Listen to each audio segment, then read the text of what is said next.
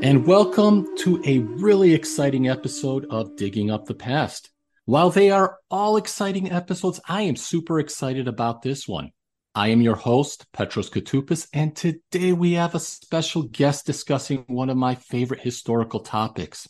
We have Assyriologist Dr. Stephanie Daly, and we will be discussing the ancient Assyrians, more specifically, the ancient Neo-Assyrians of Iron Age Mesopotamia.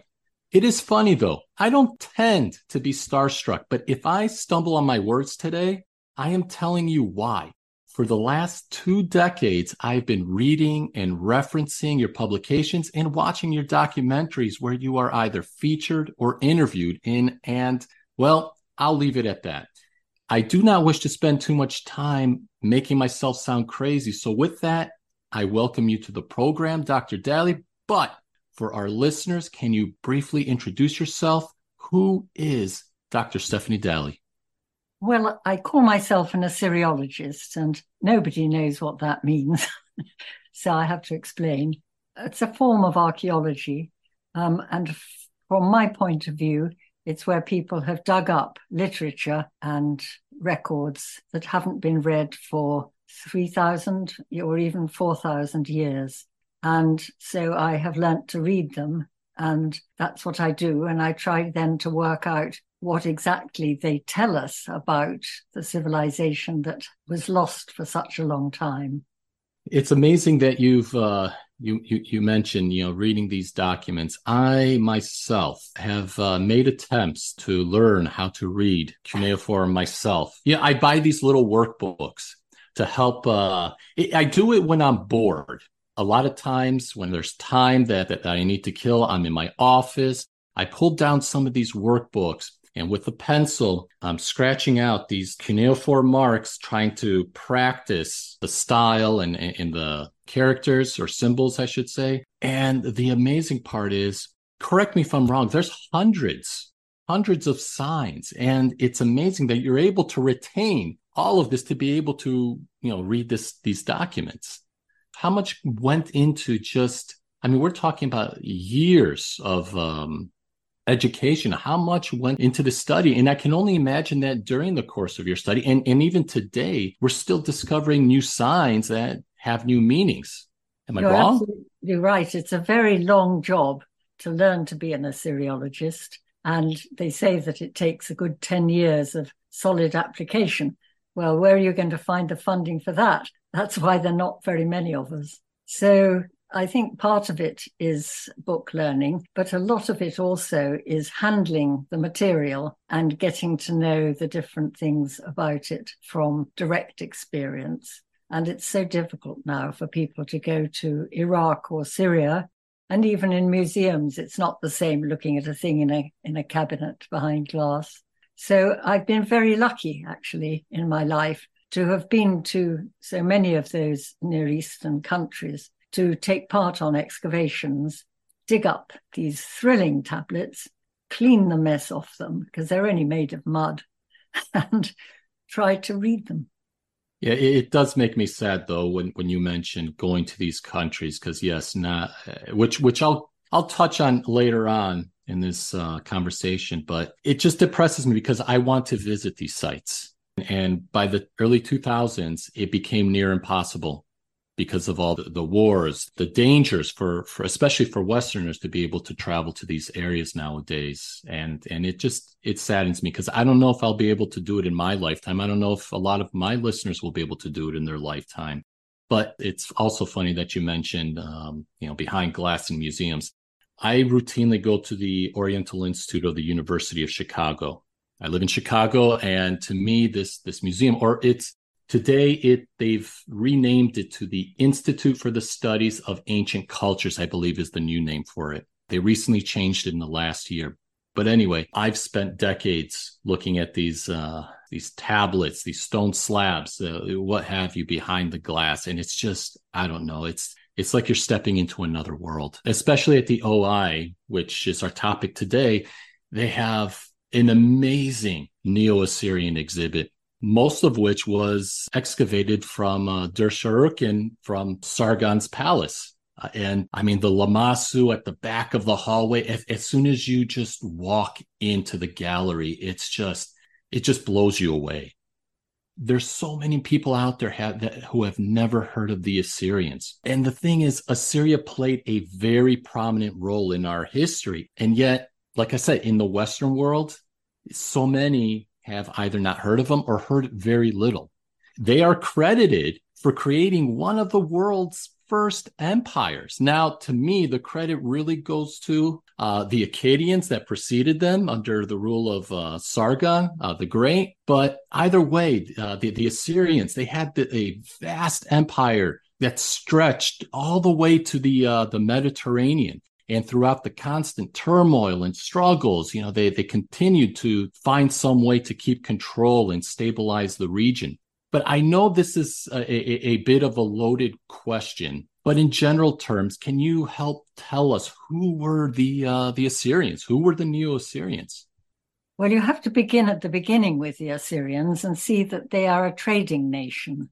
And that's a bit of a surprise because everybody thinks of them as very militaristic, partly because we're a culture ourselves now that are based on looking at pictures rather than reading books, in fact. There's much more looking at pictures. And all you see is battles and people bringing tribute and all this sort of thing from the Neo-Assyrian palaces. But you forget then that the origins come from trading, and it's still there from the 9th century onwards when Assyria is building up its great empire.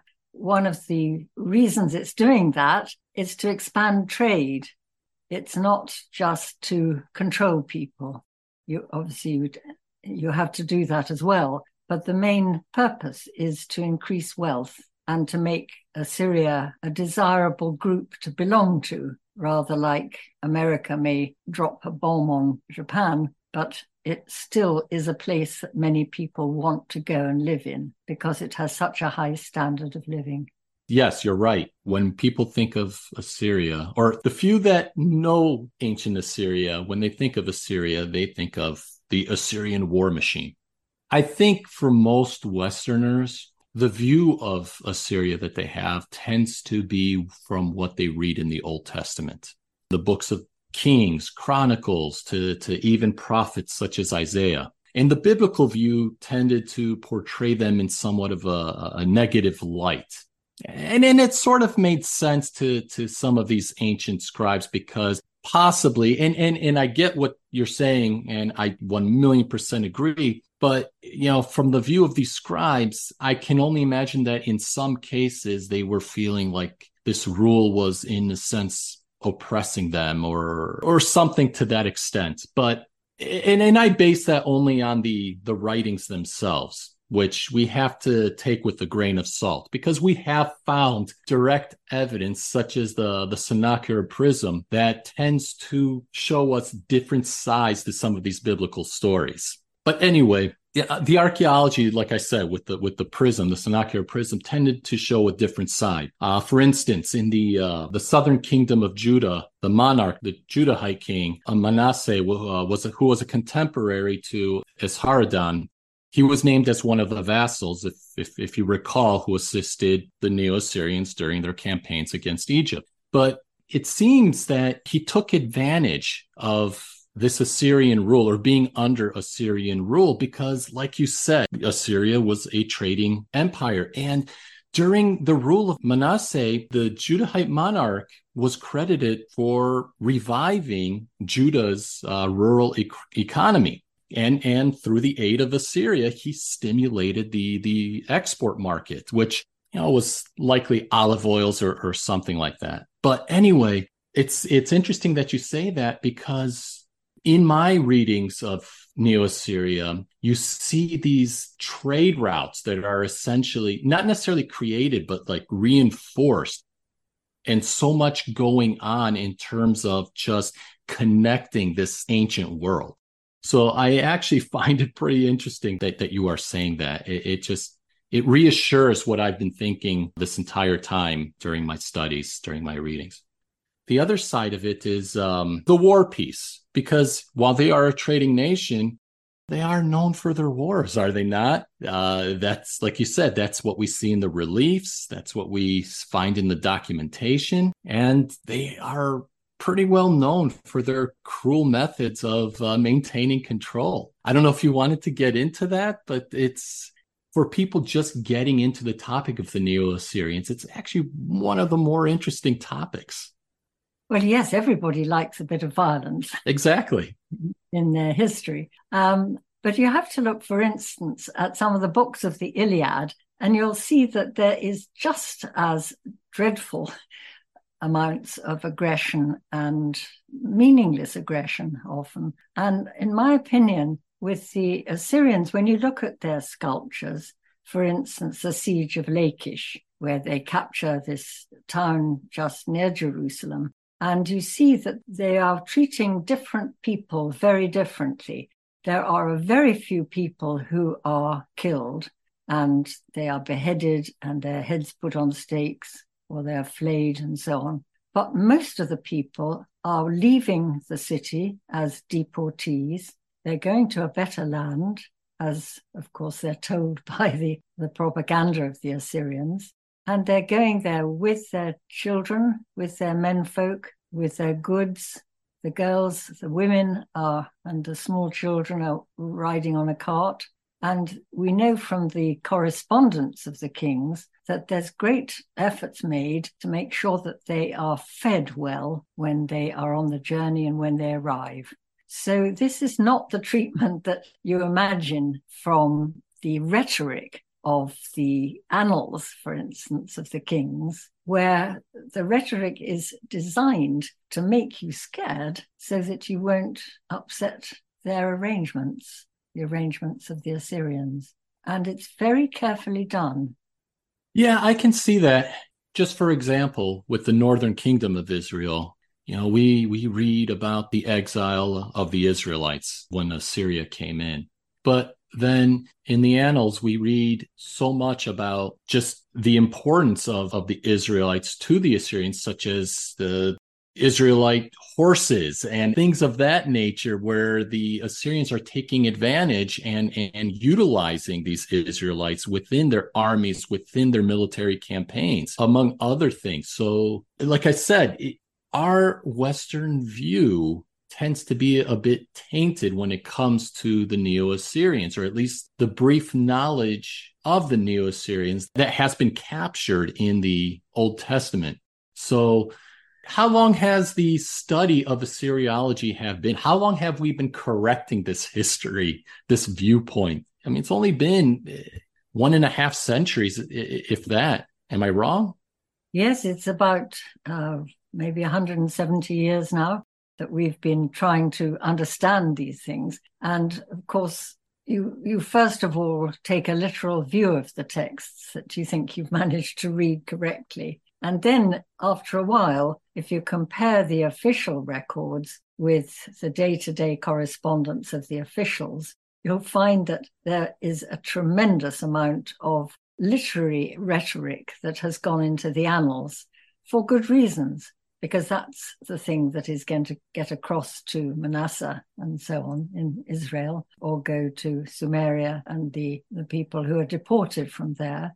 But the letters and so on show how carefully they were looked after. The kings and some of their families, I mean, Hezekiah's wives and daughters all go to Nineveh, and a lot of them are musicians. And you just imagine Hezekiah's Jerusalem Symphony Orchestra has arrived in Nineveh and having a great time absorbing the music of that great place. They're living in the palace, and some of the deportees from royal families are eventually sent back to their capitals to help or even to be pro-Assyrian. Now, you won't achieve that if you beat them up. So if you give them palace life with music, dancing, and some fun, they will go back and say, gosh, it was marvelous. Why don't we stay with these people, make our trading arrangements, all the facilities that we get with being an Assyrian client nation, or whatever you want to call it. It reminds me a lot of the Persian period, where the Persians came in, they essentially took over the Neo-Babylonian empire, and they said, "Hey guys, continue doing what you're doing. Just know that we are ruling over you, but you can do your thing. You can practice your gods. You can or pray to your gods and sacrifice to them. But just remember, we're at the top. But it's a similar structure, and you're sort of killing with kindness over there." So I get it. I get it. And it's a smart tactic. And for being one of the world's first empires, they were pretty smart for doing that. Well, But it's hearts and minds, isn't it? exactly. Hearts and Exactly. minds on I mean, fire. you can't always rule by fear. I have children that tend to let's just say push our buttons all the time. And the problem is I grew up in an old school Greek household, and when my parents wanted to maintain control, it was essentially a rule by fear. But I've come to learn as a parent myself that that doesn't always work. Sometimes you just need to find other ways to communicate or negotiate with these little terrorists. And then they end up doing your bidding a little bit more, or doing what you want a little bit more, listening. But it's a smart tactic. Well, the important thing, I think, is that everybody's got to pay their taxes. And if Yes, they don't with the Assyrians, that's that's a when you serious step thing. in. Yeah. So you did mention, okay, now I hear you and pronouncing it Nineveh, but I've always pronounced it Nineveh. What? So Nineveh is the correct pronunciation, or I don't it's think there's no such thing as a correct pronunciation. We don't know how they pronounced it. And it probably changed over time. oh, So just like here with anything yes, else. exactly. I'm quite happy if I say Nineveh and you say Nineveh, that's all right by me, or the other way around. And everybody can know what you meant. Okay, yeah, well, but before I get, you know what? I'm jumping the gun. Before I get to the topic of Nineveh, because I'm actually pretty excited to talk about this topic, I wanted to also spend a little bit of time talking about the people who opposed Assyria. Assyria's to the north of Mesopotamia, but they had the Babylonians to the south. I believe it was the Elamites to the east. They have the kingdom of Urartu to the north. To the west, they pretty much conquered most of it. But I mean, what was it like for the Neo-Assyrians to maintain some sort of stability with their borders? They were in constant conflict with the Urartians. Am I wrong? Well, you only hear about it when they are in conflict, don't you? You're not going to hear about the peaceful bits. It's true that they've got to defend their boundaries all the time. And it's a problem for every group that if they're richer than their neighbors, the neighbors will come and try and pinch the stuff. So you just think of raiding as what the poorer people do to the richer people. Yeah, and at that time, the Assyrians were seen as a bit of a world power. You also read of these constant sackings and taking of the statues of their deities to put them in their own temples, and then burning down of cities. But you're right. It's just like today, you only hear about it when there is conflict. I think you have to be very careful of the translations that say they sacked the city. If you look at Sennacherib's account of his sacking of Babylon, it sounds as if he absolutely flattened the place. He flooded it, he burnt it, he really did the job, and it was a Well, flat I mark. take it literally. I'm glad Okay. you're saying this, because when I read it literally. It's like you're burning it to the ground. No, but he didn't. The archaeologists couldn't find a single trace of it there. Uh, So Single what traits of what the it being of, burnt. of it being sacked? Okay. So what they mean by the expressions they're using is it's an epic vocabulary. It's, if you say I smashed his face in a conflict between individuals doesn't necessarily mean that. It might mean he broke his nose and there was blood all over the place, but it might not be what your first impression would be from the language used, that every bone was shattered and so on. It isn't the case. And with sacking, what they really are after is, first of all, to break down part of the walls and part of the gates so that the city can't shut itself off and defend itself from invaders. And secondly, it takes away their gods, because the gods protect the city. And if they take the gods out, the statues out, the city can't do its rituals. It can't perform the things that are needed to keep it safe. So propaganda is what you're saying. Kind of propaganda. And sort of demoralizing, because Judah had Yahweh, Babylon had Marduk. Who did the Urartians have? I forget the name of their deity, but Haldi is one of them. Yes, Haldi. Yes, Haldi. And then the Assyrians had Ashur, and then you take that away, and then all of a sudden they feel like their world has been turned upside down. Yes, of course, once the god is not there to protect the city, you can take anything you want in the way of booty. Yes. So that's what you're doing. You're sacking the city, but you're not really turning it into a marsh forever and ever.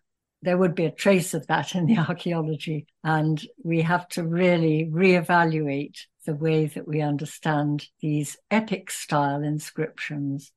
That's fascinating, because again, I've always just interpreted as the city is just not necessarily pure rubble, but for the most part, just broken down to near nothing. And then the citizens would have to rebuild everything from bottom up again. But it's fascinating that you say that.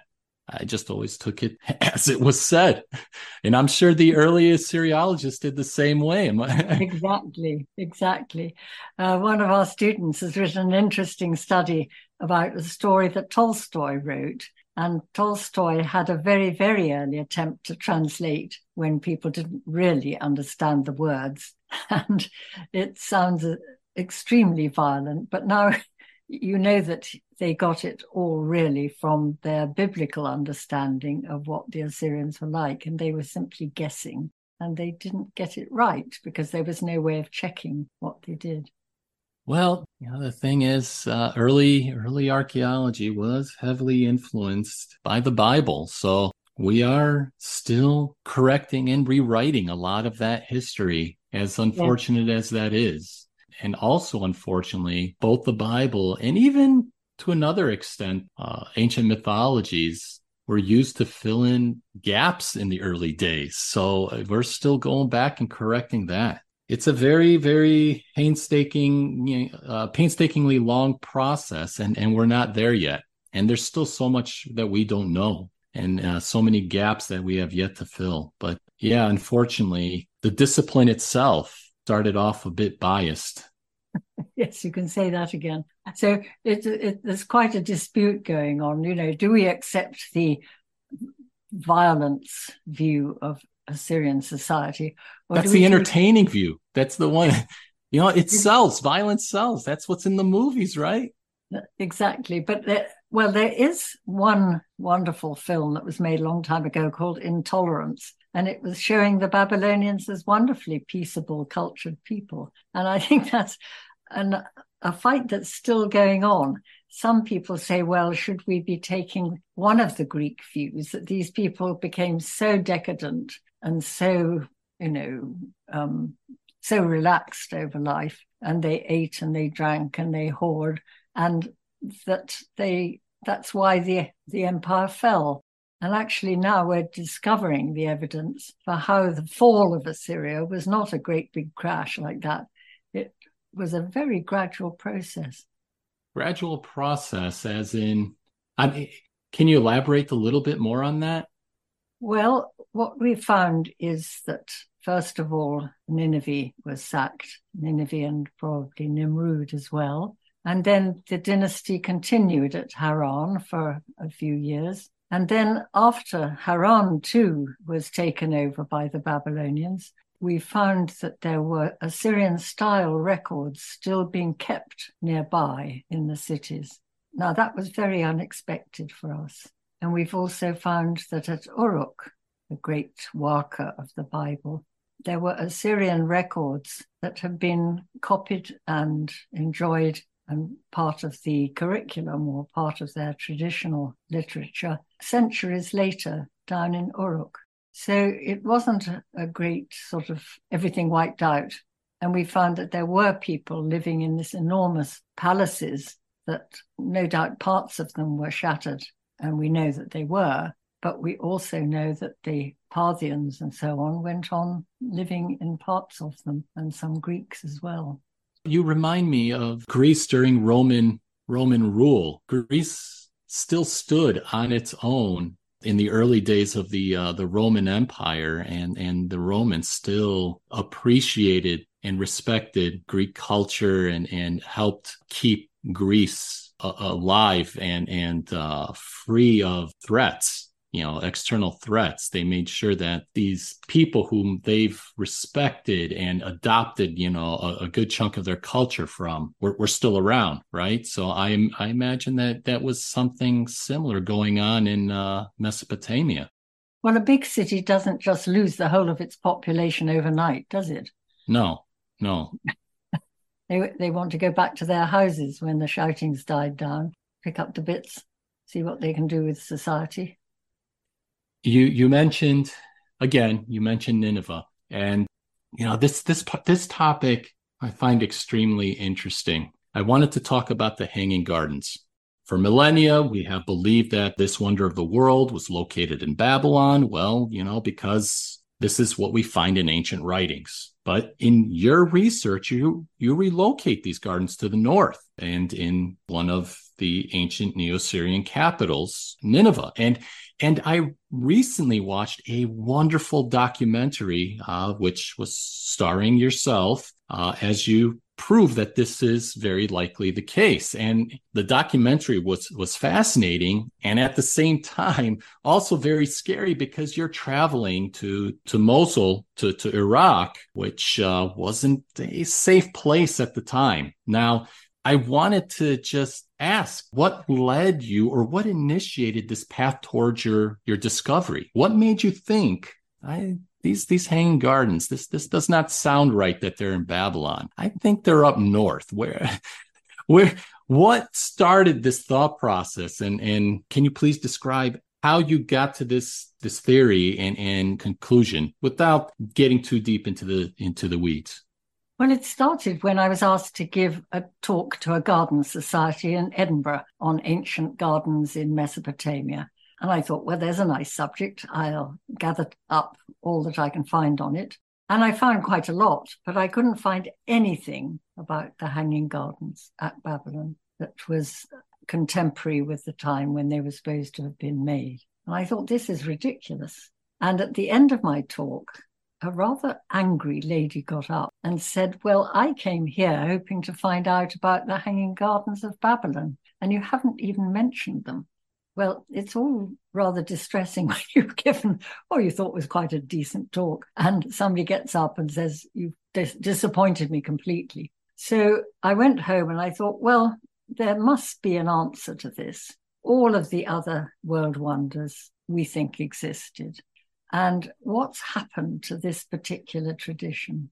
And I've been looking at that ever since, and realized rather late on that one of the problems was that the Assyrians and the Babylonians, their culture was thought to have ended completely with either Alexander the Great or Cyrus or whoever. So that when you go to university and study this, that's where you get your cut-off line.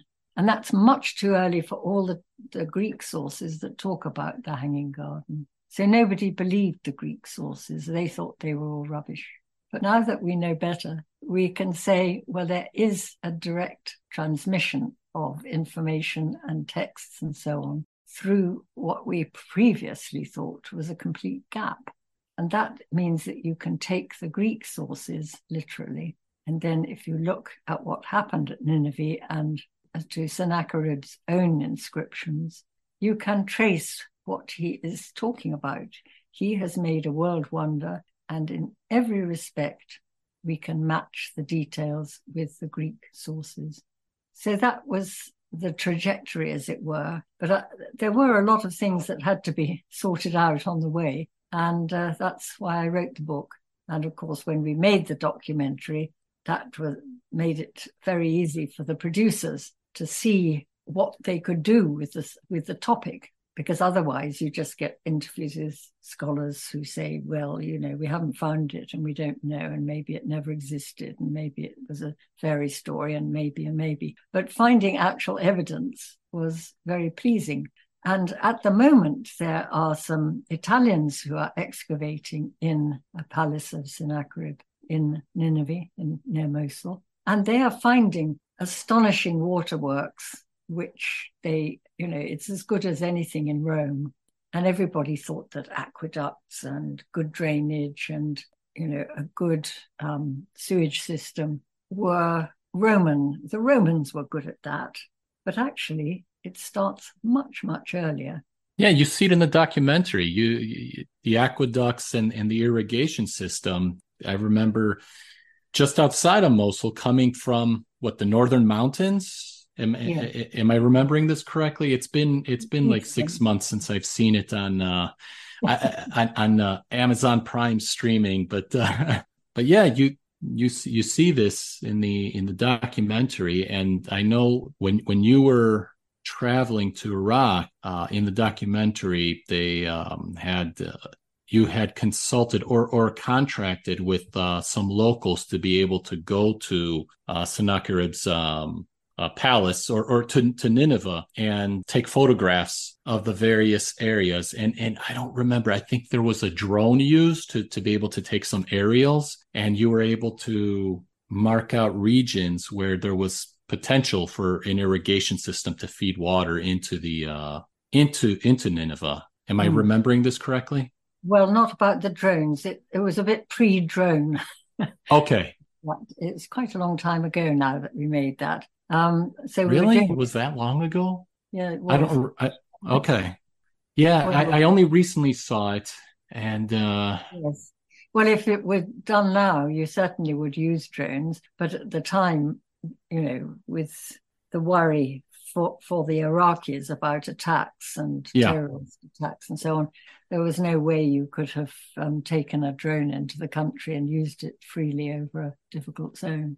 But, you also had other evidence that was presented, and that is like actual reliefs. You see the Assyrian images of these hanging gardens, which to me is just, if that doesn't prove it alone, I don't know what does. You can see the Assyrians literally draw out, these are the hanging gardens. And you see the aqueducts and the entire irrigation system in these reliefs. Yeah. I can only imagine just the feeling when you stumbled upon these images. Well, I mean, it was very exciting. And of course, you had to plow through a lot of literature to find the things that you wanted and to make sure that you weren't inventing it as you went along, because there's always a worry that when you get excited about something, you will press the evidence harder than you should. But I thought it was completely compelling, and some of my colleagues think so, but others are still back in the kindergarten with the picture they saw in the encyclopedia. Yeah, and that's the crazy part. You provide this evidence that, the hanging gardens are in the north, in Nineveh. And just like I've mentioned earlier, nowadays we as a people are attempting to rewrite, a lot of these inaccuracies that we have been relying on in the history of humankind. And even though, to me, you've convinced me that the hanging gardens are in the north, but I find it irritating and frustrating that we're going to go for many more generations that, with people still believing that they're in Babylon. Just knowing that would continue to frustrate me. I don't know how you feel about it, but it's just, no, guys, it's in Nineveh. It's not in Babylon. Just look at the proof. It's right here. Well, it's amazing, isn't it? And when you look at those images from the time in Nineveh, when the gardens were made, you see that they're, just as the text says, that the Greek texts as well as the Assyrian texts, that the gardens are meant to represent a mountain environment, so that on a hot day you go up where there's shade and the fragrant trees, which are all lovely. I'm sure it was gorgeous in its day. Yes, but people now, they're doing, CGI stuff, and they're sticking date palms all over it. There isn't a single date palm to be seen, and you don't grow date palms up mountains. And, they're not even looking at the visual evidence, which they claim to be taking half of it from. So I have to really just go and do something else instead of spending my life being furious. You'll drive yourself crazy. Well, it was a fascinating documentary. Now, you said it happened a while ago, the documentary itself, not the research. How long ago was the documentary? How long ago did you film it? Gosh, I can't remember now. Is it 2017 or something like that? Well, it's quite a long time. That wasn't that long ago. No, but as you get older, you get older quicker.